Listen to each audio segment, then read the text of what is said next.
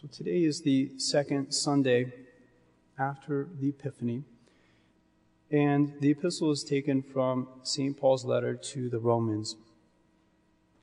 Brethren, we have different gifts according to the grace that is given us, either prophecy to be used according to the rule of faith, or ministry and ministering, or he that teaches in doctrine, he that exhorts in exhorting, he that gives with simplicity, he that rules with carefulness, he that shows mercy with cheerfulness.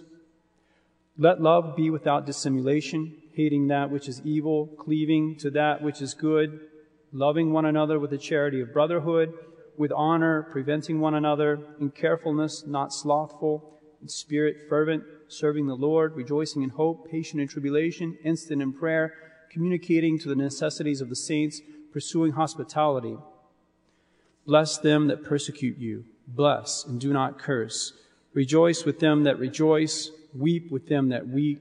Being of one mind, one towards one another, not minding high things, but consenting to the lowly. Be not wise in your own conceits. Please stand for the gospel.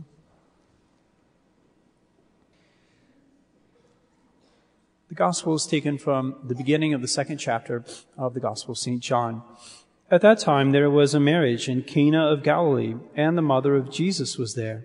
And Jesus also was invited, and his disciples, to the marriage.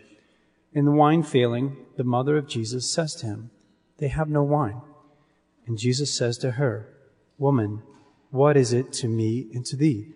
My hour is not yet come." His mother says to the waiters, "Whatsoever he shall say to you, do you." Now there were set there 6 water pots of stone, according to the manner of the purifying of the Jews, containing 2 or 3 measures apiece. Jesus says to them, "Fill the water pots with water." And they filled them up to the brim. And Jesus says to them, "Draw out now and carry to the chief steward of the feast." And they carried it. And when the chief steward had tasted the water made wine, and he did not know whence it was, but the waiters knew who had drawn the water, the chief steward called the bridegroom and says to him, "Every man at first sets forth good wine, and when men have well drunk, then that which is worse. But thou hast kept the good wine until now." This beginning of miracles did Jesus in Cana of Galilee, and he manifested his glory, and his disciples believed in him. Please be seated.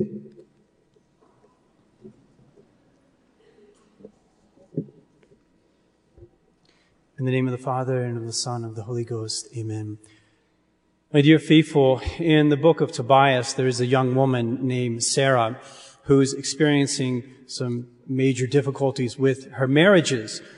She becomes engaged to a young man, and then she marries him, and then on the night of their marriage, her new husband drops dead. And this doesn't just happen one time or 2 times, but this happens 7 times in succession.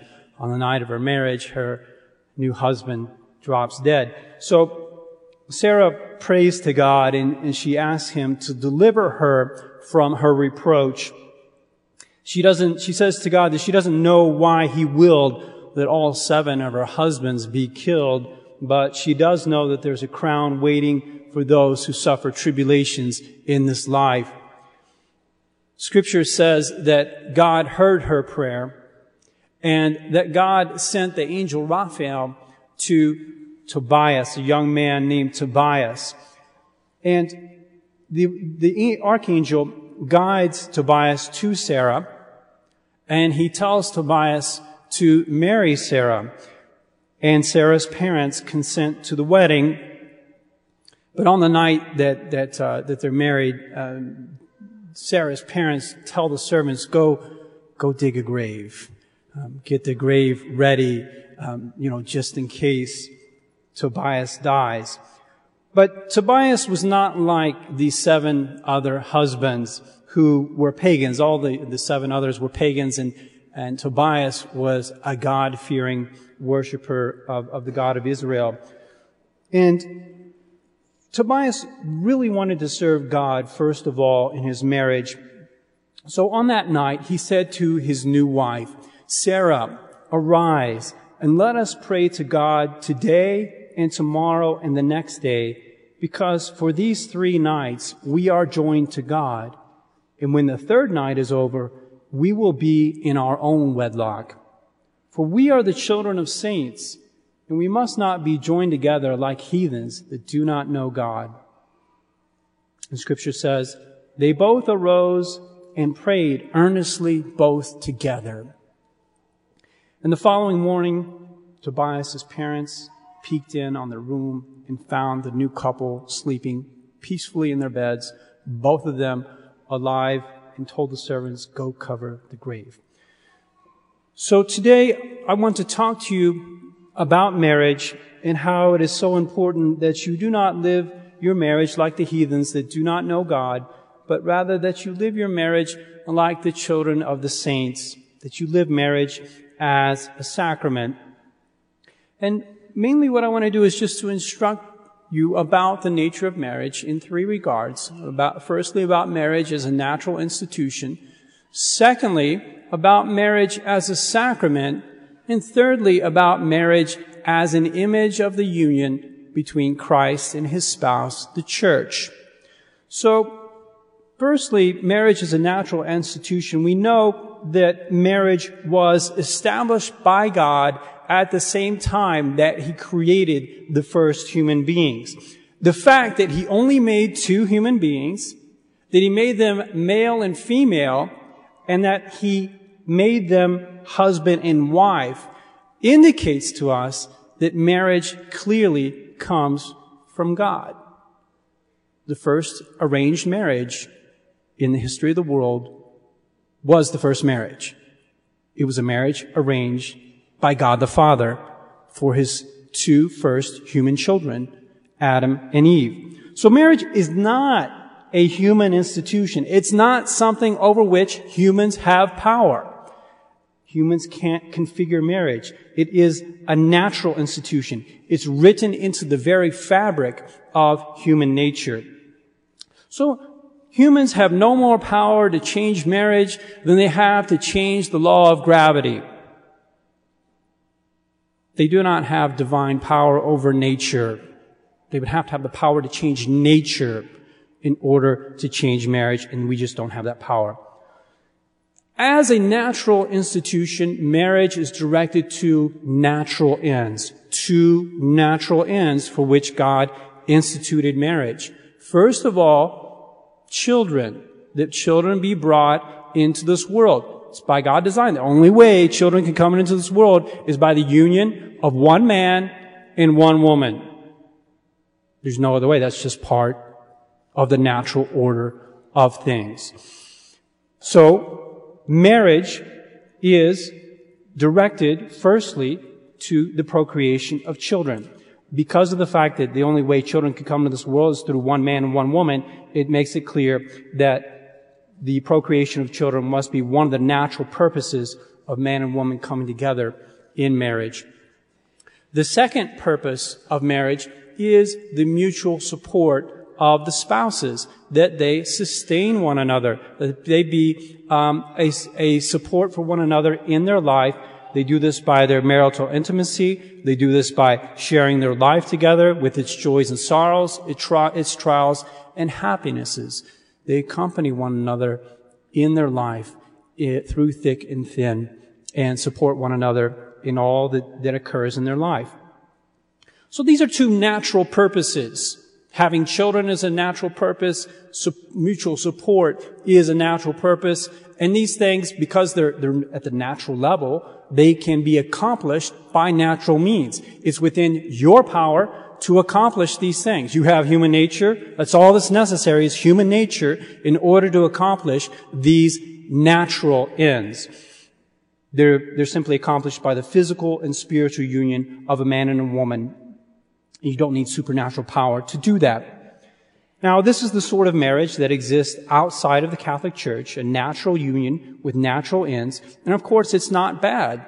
There's absolutely nothing wrong with that. It is a very great good marriage, this marriage as a natural institution to accomplish the procreation of children, a very wonderful thing, and the mutual support of the spouses, also a very nice thing. But your marriage as Catholics must be something much more than marriage as was practiced by the pagans, or marriage as merely a natural thing. And the reason for this is that our Lord came onto this earth and supernaturalized marriage. He gave marriage the power of producing grace, that the institution of marriage from that point would not just have a certain natural power to beget children and provide mutual support through the complementarity of the sexes, but it would also have the power to produce supernatural grace, which would lead the couple to a supernatural goal, which is heaven. At the wedding feast of Cana, the inventor of marriage was there. Of course, the couple didn't know that. No one knew that the very inventor, the creator of marriage, was present at the wedding feast. And our Lord changed water into wine as a symbol of turning something that was merely natural into something supernatural. From that point, marriage had the capacity of not just being a natural institution, but also of being a supernatural sacrament. It was the day on which our Lord instituted marriage as one of the 7 sacraments. And when it became a sacrament, when marriage became a sacrament, it did not lose its natural purposes. It wasn't like at that point we're saying like, okay, now from now on, marriage is no longer going to be about the procreation of children and the support of the spouses. Not at all. It would still retain those natural purposes, but now, through the achievement of those natural purposes, a supernatural effect would also be achieved. There would also be a supernatural purpose to be achieved in the begetting of children and in the mutual support of the spouses. Now, those 2 ends of marriage themselves will become a means to a higher end. Now, the husband and wife are not meant to stop at the procreation of children and providing one another mutual support, but they are meant to use those things to attain a higher goal, the supernatural goal of heaven. So in a sacramental marriage, the marriage that you have as Catholics, you bring children into the world in order to get them to heaven. And in the sacramental marriage that you have, you support one another as husband and wife in order to assist one another to get to heaven. So you don't just stop at the attainment of merely earthly goals, but you look to that supernatural goal, the eternal goal of heaven, and you seek to achieve that through your marriage. How do you do that?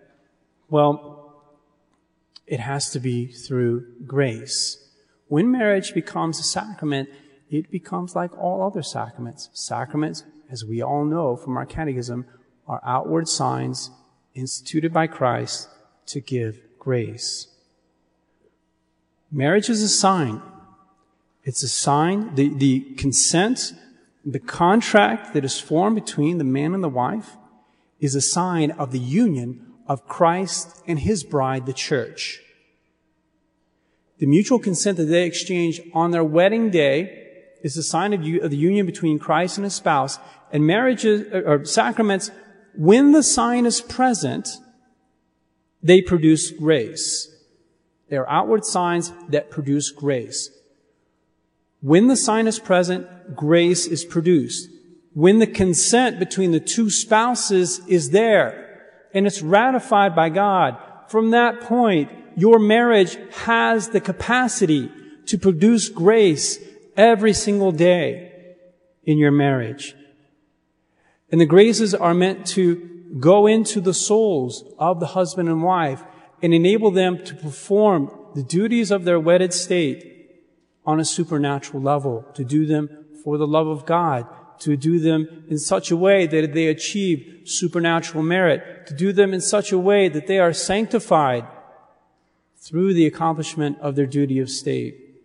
So that they're not just bringing children in this world, cleaning the house, making money at the job or whatever, but when they do these things, they are becoming holier, that their level of grace increases, and that God is guaranteeing to them that throughout their married life, whenever they're doing anything in their married state, they will receive actual graces that assist them to accomplish their duty of state. So God uses the consent of the couple as a means to produce grace in marriage. This is what makes marriage supernatural. That it has a supernatural end. It's meant to populate heaven. And that it has supernatural means. It has graces now tied to it, associated with it, that are communicated to the husband and wife in their married state, that sanctifies them and leads them to heaven. You really have to have faith and believe that God is providing you graces every day of your of your married life. Just as the priest has to rely on the fact that God is always there in the performance of the duties of his vocation. So too, when you are out there as a husband doing your job or disciplining your children, or your wife, you're at home, you're taking care of your children, or you're running errands, or you're taking them to school, or you're instructing them, you have to have the faith that God is giving you graces through your vocation, through your sacramental marriage.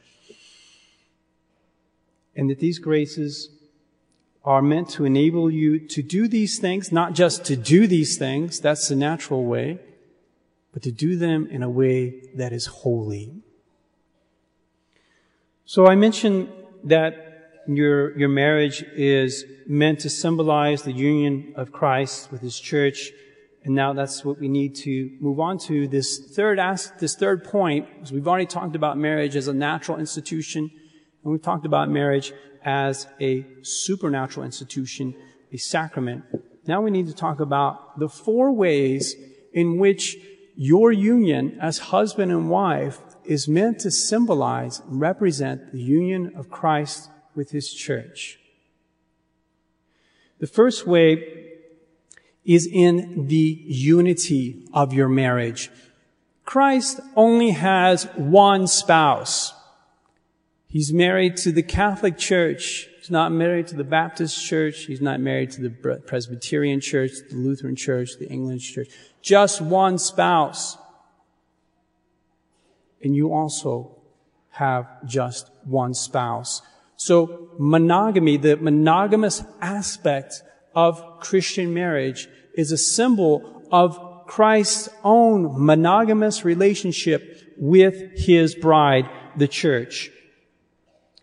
Secondly, the first point concerns the unity of marriage. The second concerns the fidelity of your marriage. Christ is faithful to his spouse until the end of the world. He will be with his church without abandoning her until the very end of the world. He will never leave her for another spouse. He will never be unfaithful to her. And your marriage as well is meant to be an image of that, in that you are meant to be faithful, absolutely faithful to your spouse until death parts you. Insofar as you're faithful to your spouses and you only have one spouse, you're reflecting the union of Christ with his spouse, the church. And as important as these first and second aspects are, the third and the fourth are even more important. The first and the second are, we may see them perhaps as negative prescriptions. Don't marry another person. Don't be unfaithful to your spouse. The third and the fourth are positive prescriptions and really concern the way in which you sanctify your marriage. The third thing is that Christ sacrificed himself for his church. What do we mean by this? For Christ to be the head of his mystical body by the church, he had to have grace. He had to have a way to communicate grace to his bride. Well, in order to do that, he had to die on the cross. His death on the cross merited the whole order of grace, this whole body of grace, whereby he could sanctify the members of his church.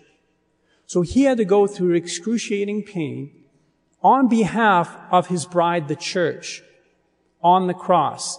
And that's why we say, or the fathers say, that the church was born from the side of Christ, when the side of Christ was pierced with the spear, and the water and the blood flowed forth. The church was born from that. So just as Christ dies, sacrifices himself on behalf of his church, so too couples must sacrifice themselves from one another. They have to die daily on behalf of their spouse and their children. They must be convinced that the sacrifices they make under the influence of their sacramental graces are really the main way to make their marriage resemble the union of Christ with his spouse. We know that the most important event of our Lord's life was his sacrifice of the cross. And so too, the most important aspect of your marriage is the way in which you give yourself in your sacrificial love on behalf of your family.